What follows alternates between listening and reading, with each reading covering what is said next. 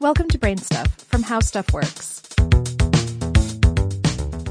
Hey Brain Stuff, it's Christian Sager here. So, evolution takes time, but just how much time it takes is the issue. How long, for instance, did it take theropod dinosaurs to evolve into modern birds? Tens, if not hundreds of millions of years.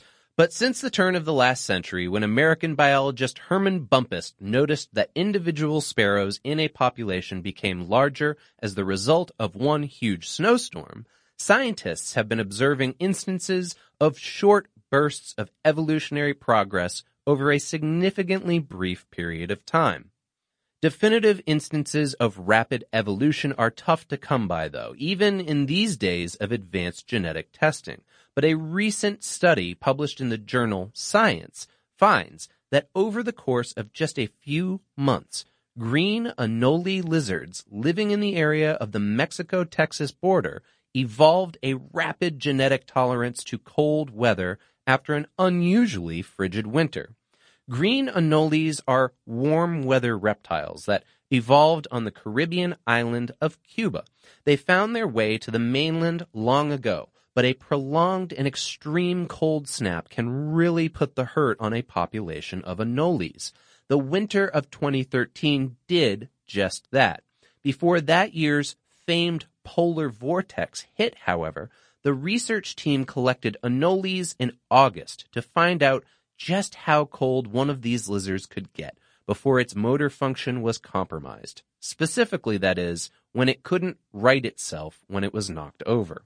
They collected anoles from 5 different sites across Texas and found that when gradually cooled in a chamber in the lab, the individuals from the southernmost site became uncoordinated at around 52 degrees Fahrenheit or 11 degrees Celsius. But the ones collected from the northernmost site became unable to right themselves at around 43 degrees Fahrenheit or 6 degrees Celsius. Because the scientists already had genetic samples from the lizards in the first study, when a few months later temperatures plummeted to lows that hadn't been seen in 15 years, the researchers went out and collected some of the surviving lizards from all 5 sites.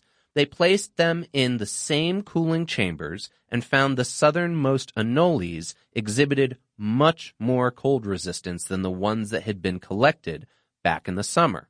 They could now stand strong in the face of 43 degrees Fahrenheit or 6 degrees Celsius.